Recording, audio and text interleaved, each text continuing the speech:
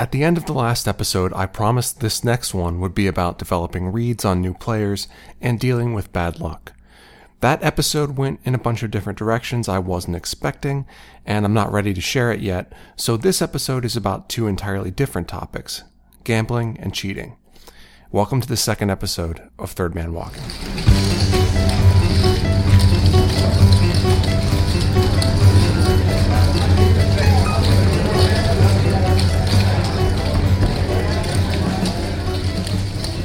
In 2014, 23-year-old Dan Coleman won the big one-for-one drop tournament at the World Series of Poker, collecting a $15.3 million prize that remains the second largest ever awarded in a single tournament.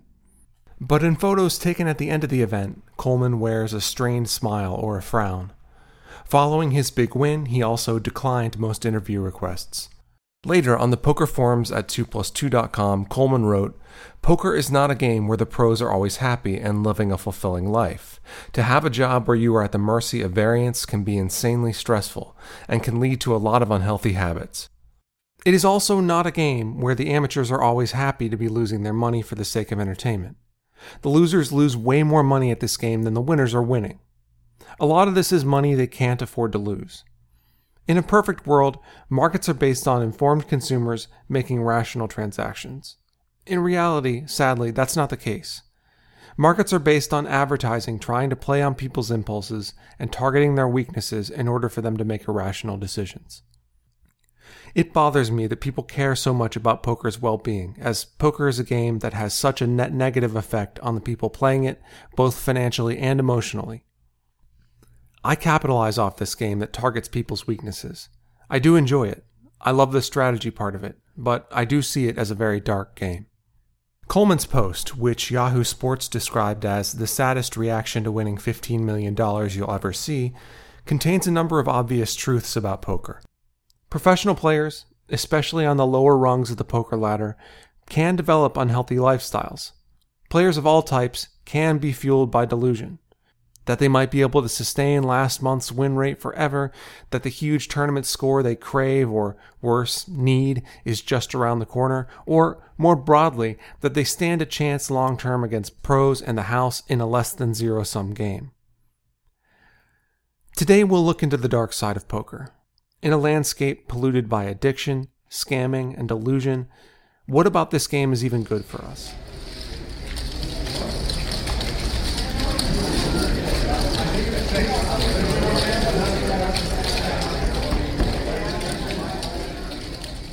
Poker players frequently call each other degens, which is short for degenerates or degenerate gamblers.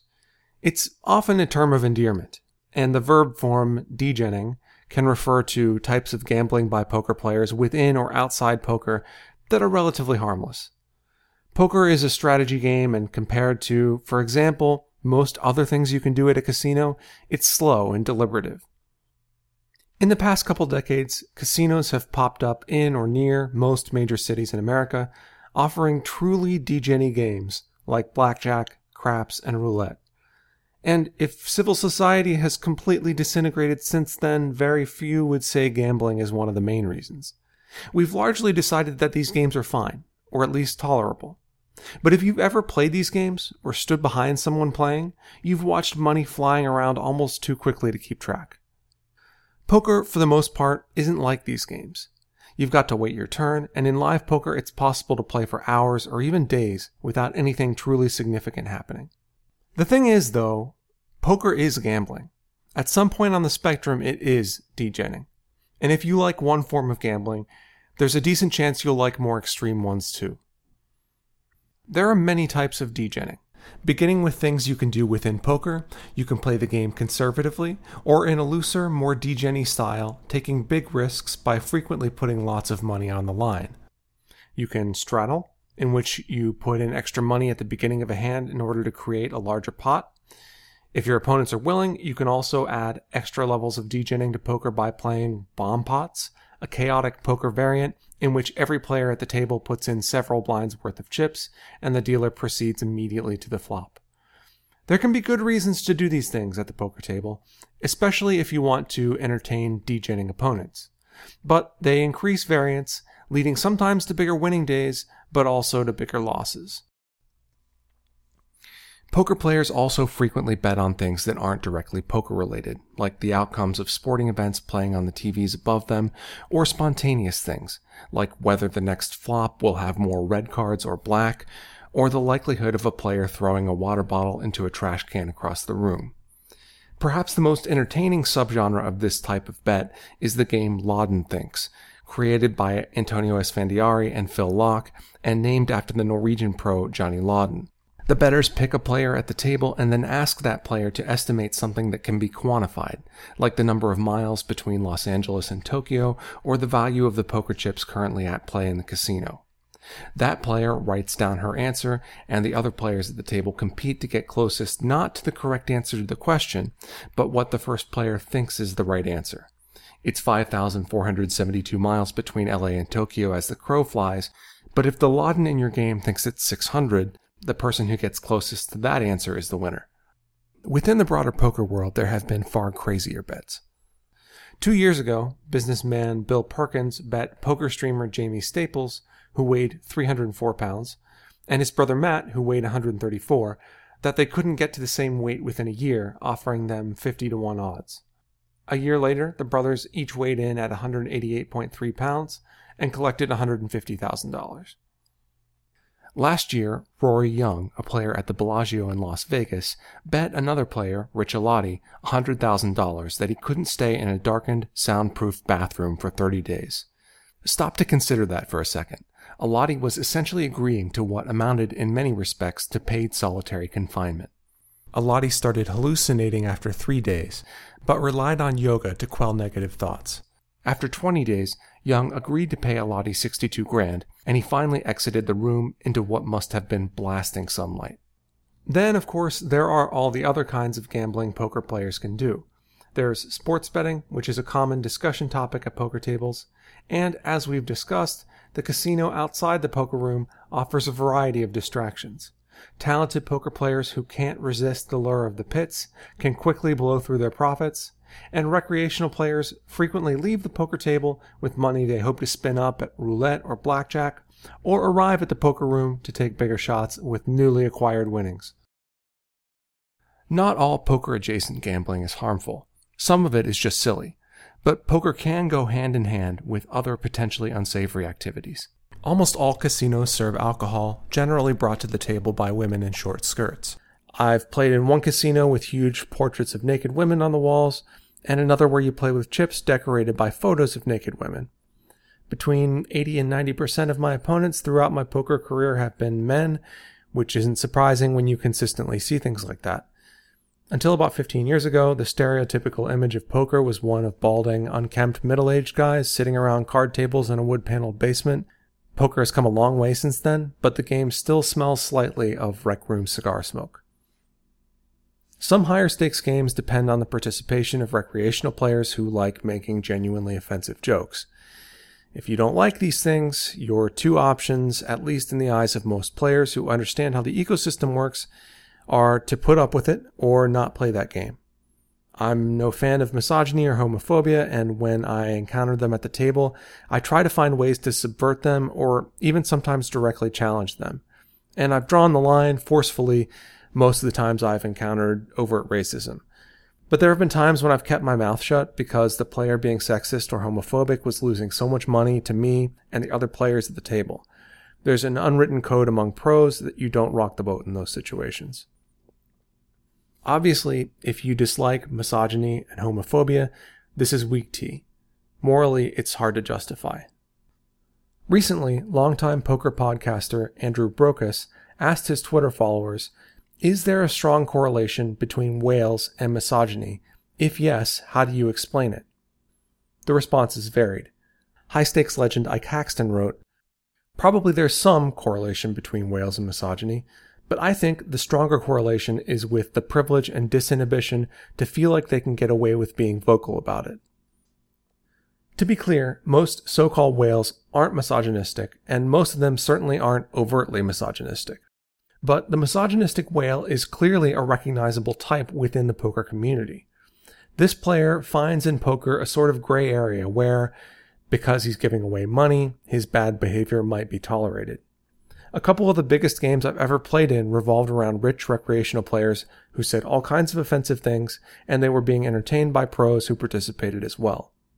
By far the worst of these games were in cities I didn't live in, so I wasn't close with many of the players involved.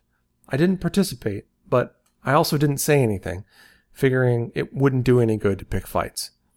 If my regular game included lots of misogyny or homophobia, I'd probably mostly ignore it until I built a rapport with the players and then asked them in a friendly way to stop the really bad stuff.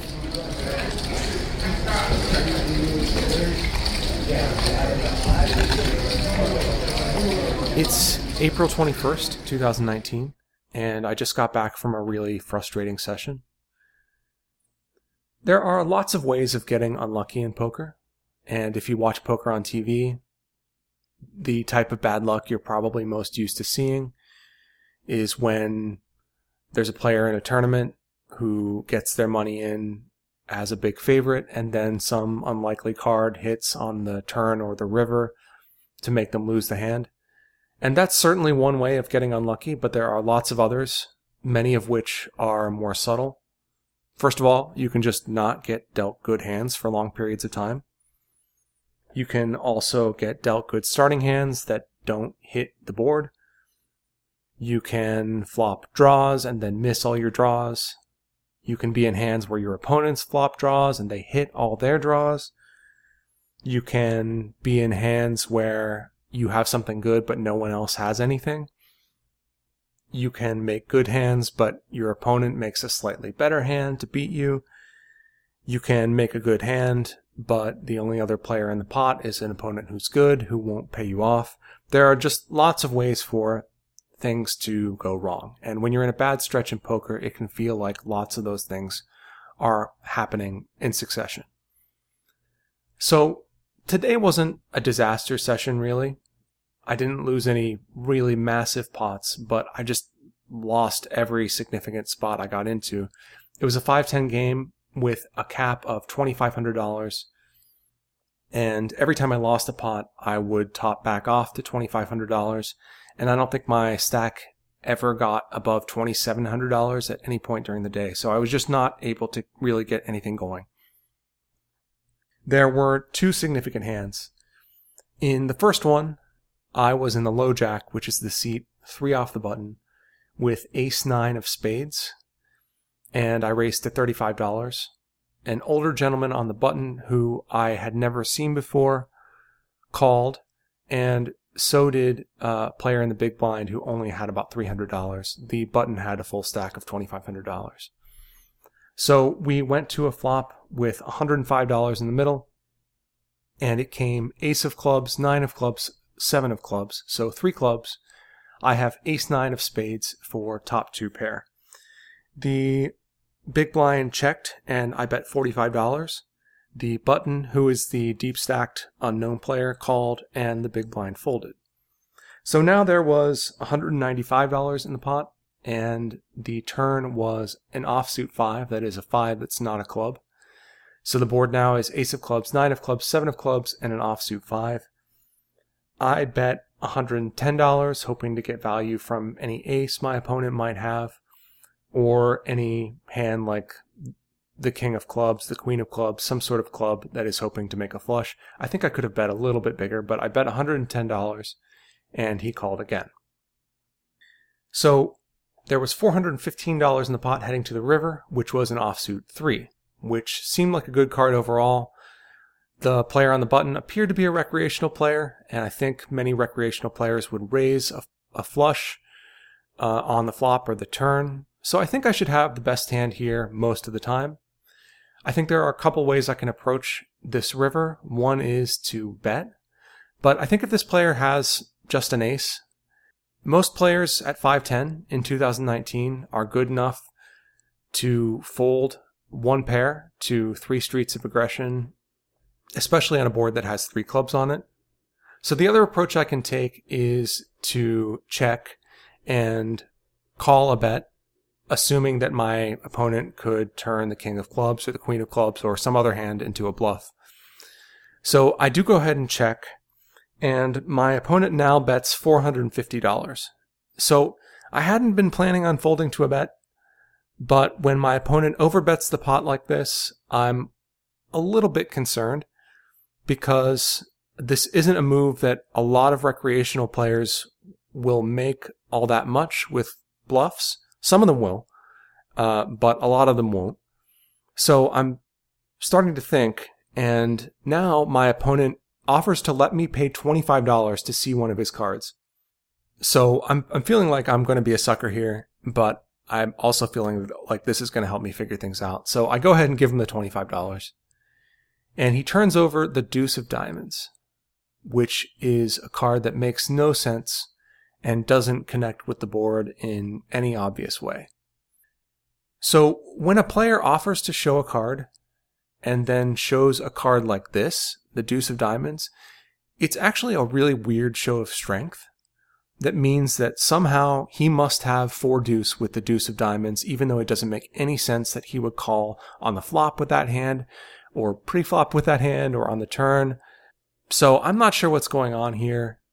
And I'm sort of torn between the fact that what he's done here by showing me this card seems so strong, and the fact that his line just makes no sense with any hand with the deuce of diamonds in it. So I don't know. I end up calling, and he does show 4 deuce with the 4 of clubs for a rivered straight. So he called on the flop with a 4 high flush draw, and then on the turn with a 4 high flush draw and a gut shot, and then hit the gut shot on the river. I feel like an idiot for giving him the extra $25, but there's really nothing to do about this one except chuckle and move on to the next hand. So a couple hours later, the player under the gun +1 raises to $35. I'm in the cutoff seat, 1 off the button, with 2 black aces, and re-raise to $120. The button calls, which is a little bit weird, and the original raiser also calls. So the button is not the kind of player who will just call a re-raise like this, having no money in the pot previously, with a bunch of random bad hands. Like, he has something pretty good here, probably a hand like jacks or something like that. The player who raised can have a lot of other things as well, but he mostly has good hands, and I know this player well. He will frequently limp with lower type hands, speculative type hands from early position. So there's $370 in the pot heading to the flop, and it comes 5 of spades, 4 of spades, 3 of diamonds, which I think is a really good flop for me. In particular, I don't think the button ever really connects with this flop. I don't think he ever really calls a re-raise cold pre-flop with 7-6 or any of these small pairs. The other player can conceivably have a few of those hands, but I think he would play a lot of them as limps pre-flop. So I think I'm ahead the vast majority of the time. The player under the gun +1 checks, and I bet $150. The button folds, and the original raiser calls. So now there's $670 in the pot heading to the turn, which is the queen of diamonds. So now the board is 5 of spades, 4 of spades, 3 of diamonds, queen of diamonds, and I have 2 black aces. Again, I think I should be ahead here, unless my opponent has pocket queens specifically. He checks, and I bet $380, and he calls again. So now there's $1,430 in the pot heading to the river, which is the king of spades. So that's a 3rd spade. So now the board is 5 of spades, 4 of spades, 3 of diamonds, queen of diamonds, king of spades, and I have aces with the ace of spades. And now my opponent leads for $700. And my first thought is just like, and there's nothing really to do in this situation but fold. He only has about $800 behind. If he had $3,000 or something behind, since I have the ace of spades and we therefore block him from having an ace high flush, we could maybe consider going all in, but with only $800 left behind, whatever he has, he's not folding, and I don't think he is ever really bluffing when he takes this line. I think if he is, it's kind of crazy because I have ace X of spades a lot here, and so I just have the best possible hand at a decent frequency. I think it's very likely he has a hand like queen jack of spades here. He called fairly quickly on the turn, so that makes a lot of sense. And there's nothing for us to really do but just fold. I end up showing a little bit of frustration. I show the guy next to me my cards, and I sort of helicopter them into the muck, which is what I'm most disappointed about. I mean, I'd rather not do that. Not because either of those actions seemed, I'm sure, like any big deal to anybody else at the table, but because I just don't like showing frustration, and I feel like it's sort of a fishy thing to do. Whenever I watch top players on TV, they always seem like Zen masters in these kinds of situations, and I would like to be better about those kinds of things, in part because days like these are part of the job.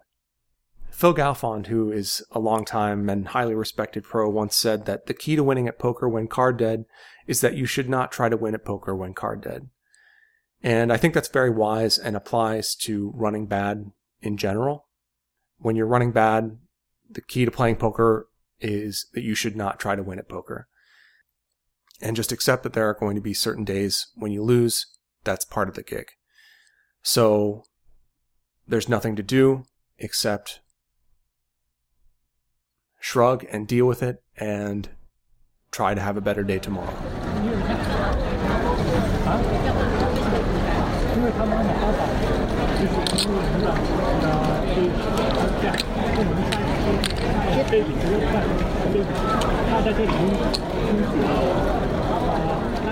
Poker games that aren't in casinos can be sketchy for other reasons. A club at which I once played opened at 7 o'clock each night and closed at 4 a.m., and the bar next door closed at 2:30, which led to a bonanza of wild gambling between 3 o'clock and 4 that a friend of mine called the magic hour. The game was frequently crazy even in the earlier hours because it was populated in part by players whose losses in games like blackjack and craps had caused them to ban themselves from the casino a few miles down the road. The room was protected by armed security, which once got weird when one of the guards shot himself in the leg while taking off his holster to go to the bathroom. Even that game was more or less legal, operating out of a storefront and with the cautious blessing of the city's police. The room had conscientious owners who were mindful of its place in the broader community, which probably is one of the main reasons it survived. Poker also happens at what are called home games, at private residences. The rake at those games can be high, and if you go to the wrong one, the possibility of getting robbed or cheated is ever present. Personally, I don't play those games, and if I were invited to one, I would ask a ton of questions before I went. But even if you're just in casinos, you can become the victim of a scam. In the poker community, money flows freely between players at the table, and for that reason, it frequently flows just as easily off the table. One of the great marvels of live poker is that recreational players, people just playing for fun, bring hundreds or thousands of dollars to the casino to play. In casinos, transactions for any but the biggest games are generally made with cash. So think about what that means. Even to play mid-stakes, recreational players frequently have to go to the bank and withdraw thousands of dollars. Or they call their bank at some point to raise their ATM limits. Or they reach into their safes at home and pull out stacks of $100 bills. And then they go to the casino and put it on the table to play a game they're likely to lose. That this series of steps happens, and happens repeatedly, is what keeps the poker economy going, and it's amazing that it does. But the fact that large sums of cash aren't always easy to get once you're already at the casino means players frequently loan each other money. I've only done this a few times, and only from my closest friends, but there are plenty of stories of players loaning one another money and never being paid back. Poker players also frequently travel to tournament series together, sharing cars and hotel rooms while carrying thousands or even tens of thousands of dollars in cash, and there are stories about large sums of money disappearing under such circumstances. Maybe the maid stole your bankroll, or maybe it was your roommate. Poker players also frequently back each other, which means that one player fronts the money for another to play cash games or tournaments. Any transaction of this type requires trust between the two parties. A player who backs another to play cash games might lose out when his horse understates his winnings or overstates his losses. Horse, by the way, is poker speak for a player who's backed by another, like a horse you might bet on at a track. The poker community is big on animal metaphors. If you buy action in a tournament player, you risk losing out when he oversells, which means he sells more action than his buy-in is worth, and loses the tournament to avoid paying out more than he wins.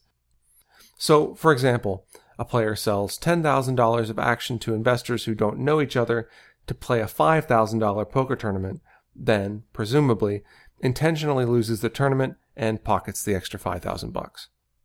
I say presumably because that's not always what happens. There have been at least a few stories of players overselling their action and then performing well in or even winning a tournament, thus creating mountains of debt for themselves. So, for example, that same player sells $10,000 worth of action to a $5,000 tournament, but then cashes for $100,000. Now, though, they might owe $200,000 to their investors, rather than the $100,000 they actually got because they effectively sold their action twice. Yes, this has actually happened, and yes, it's hilarious when the world's stupidest thieves own themselves, unless of course you're one of their investors. Anytime you make a transaction in poker, whether in the game itself or on the periphery, there are risks.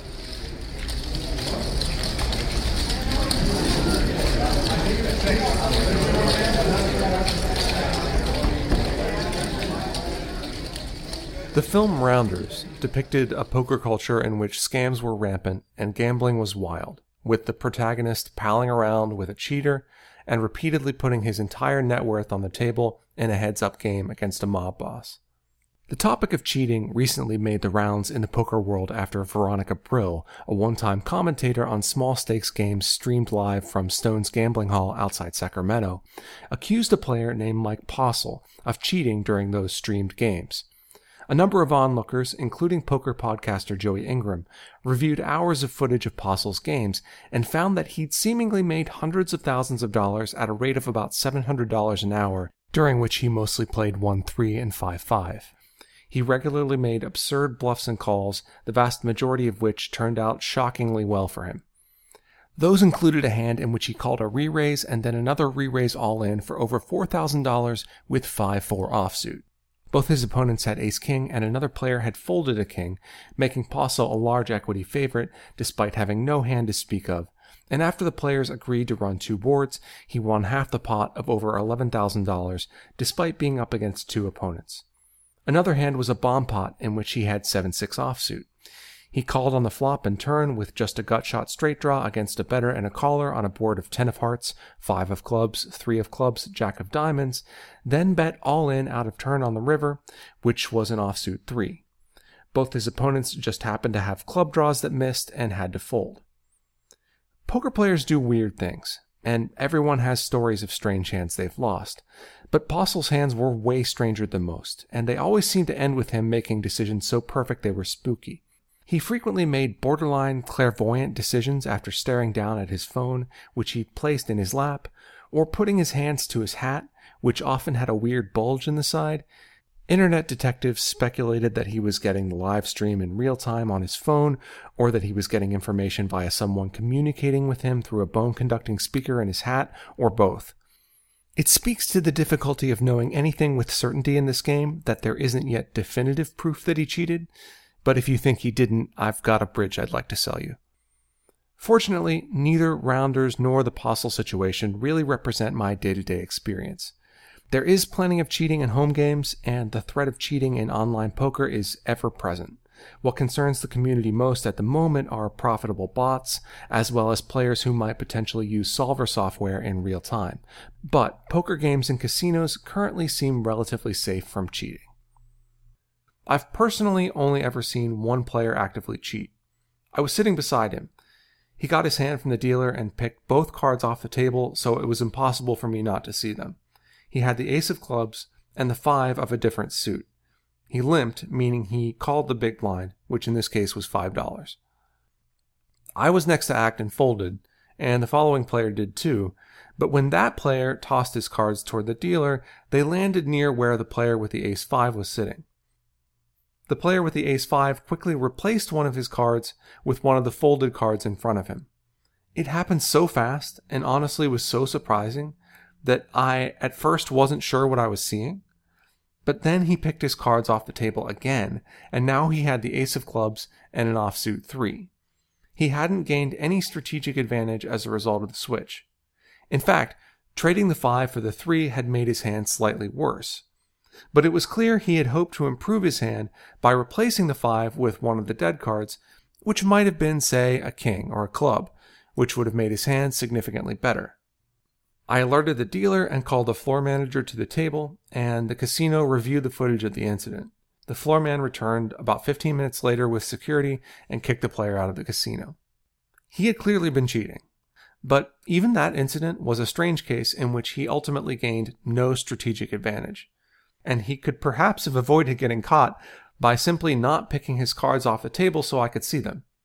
He seemed to be guided by some pathology that had nothing to do with avoiding detection and making money, which are the things that really make cheating dangerous.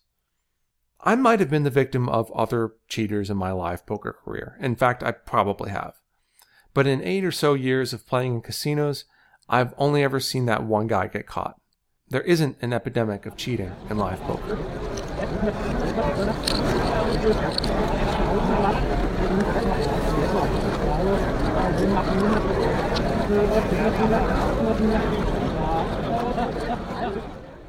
Poker does attract compulsive gamblers. I'm not a psychologist, and I don't know exactly where the line between casual gambling and problematic gambling is, but it seems likely that lots of poker in casinos crosses it.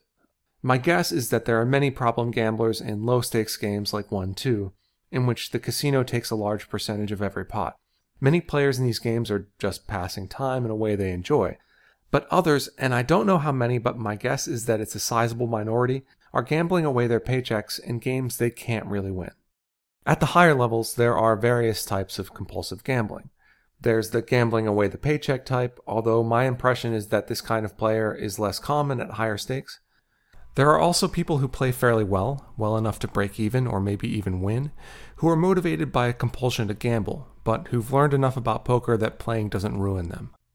And there are people who perhaps aren't compulsive gamblers in a technical sense, but who are struggling pros who don't have many options besides playing poker, or much clue what to do with their lives. All this is depressing, and if I think too hard about it, it makes me want to quit playing. If the United States in 2019 gave people many ways to make good money that weren't at least as problematic as playing poker, maybe I would quit. But I think the ethical questions poker presents are less difficult to answer than the ones I'd have to ask myself if I were, say, a pharmaceutical rep, or a Wall Street executive, or a lobbyist. But your mileage may vary. For me, playing poker is fun, and probably the most lucrative job I could have that I'd enjoy doing.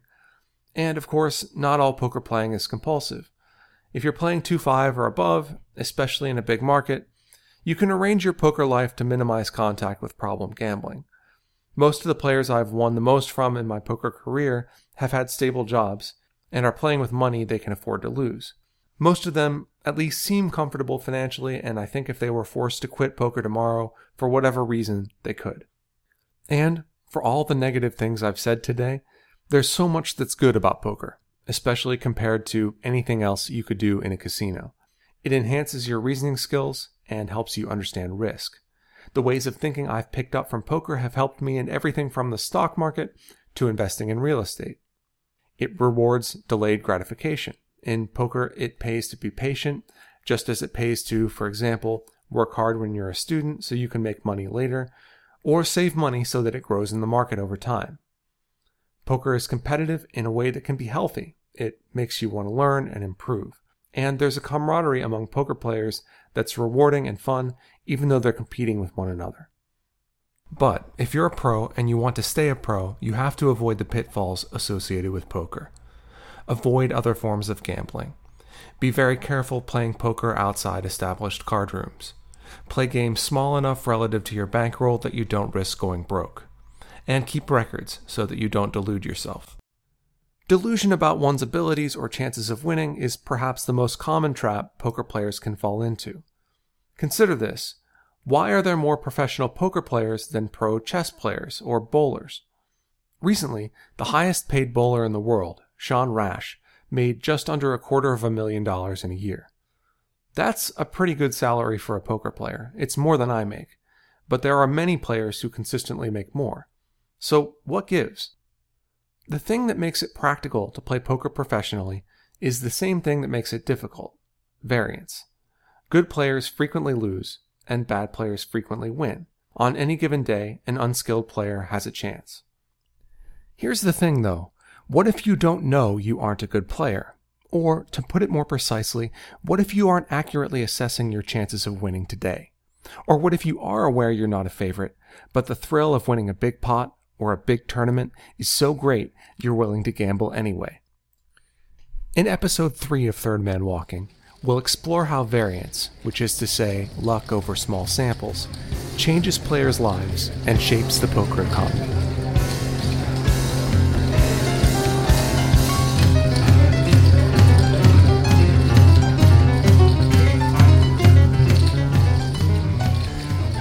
Thanks for listening to Third Man Walking. You can find me on Twitter at Third Walking and via email at thirdmanwalkingpodcast@gmail.com.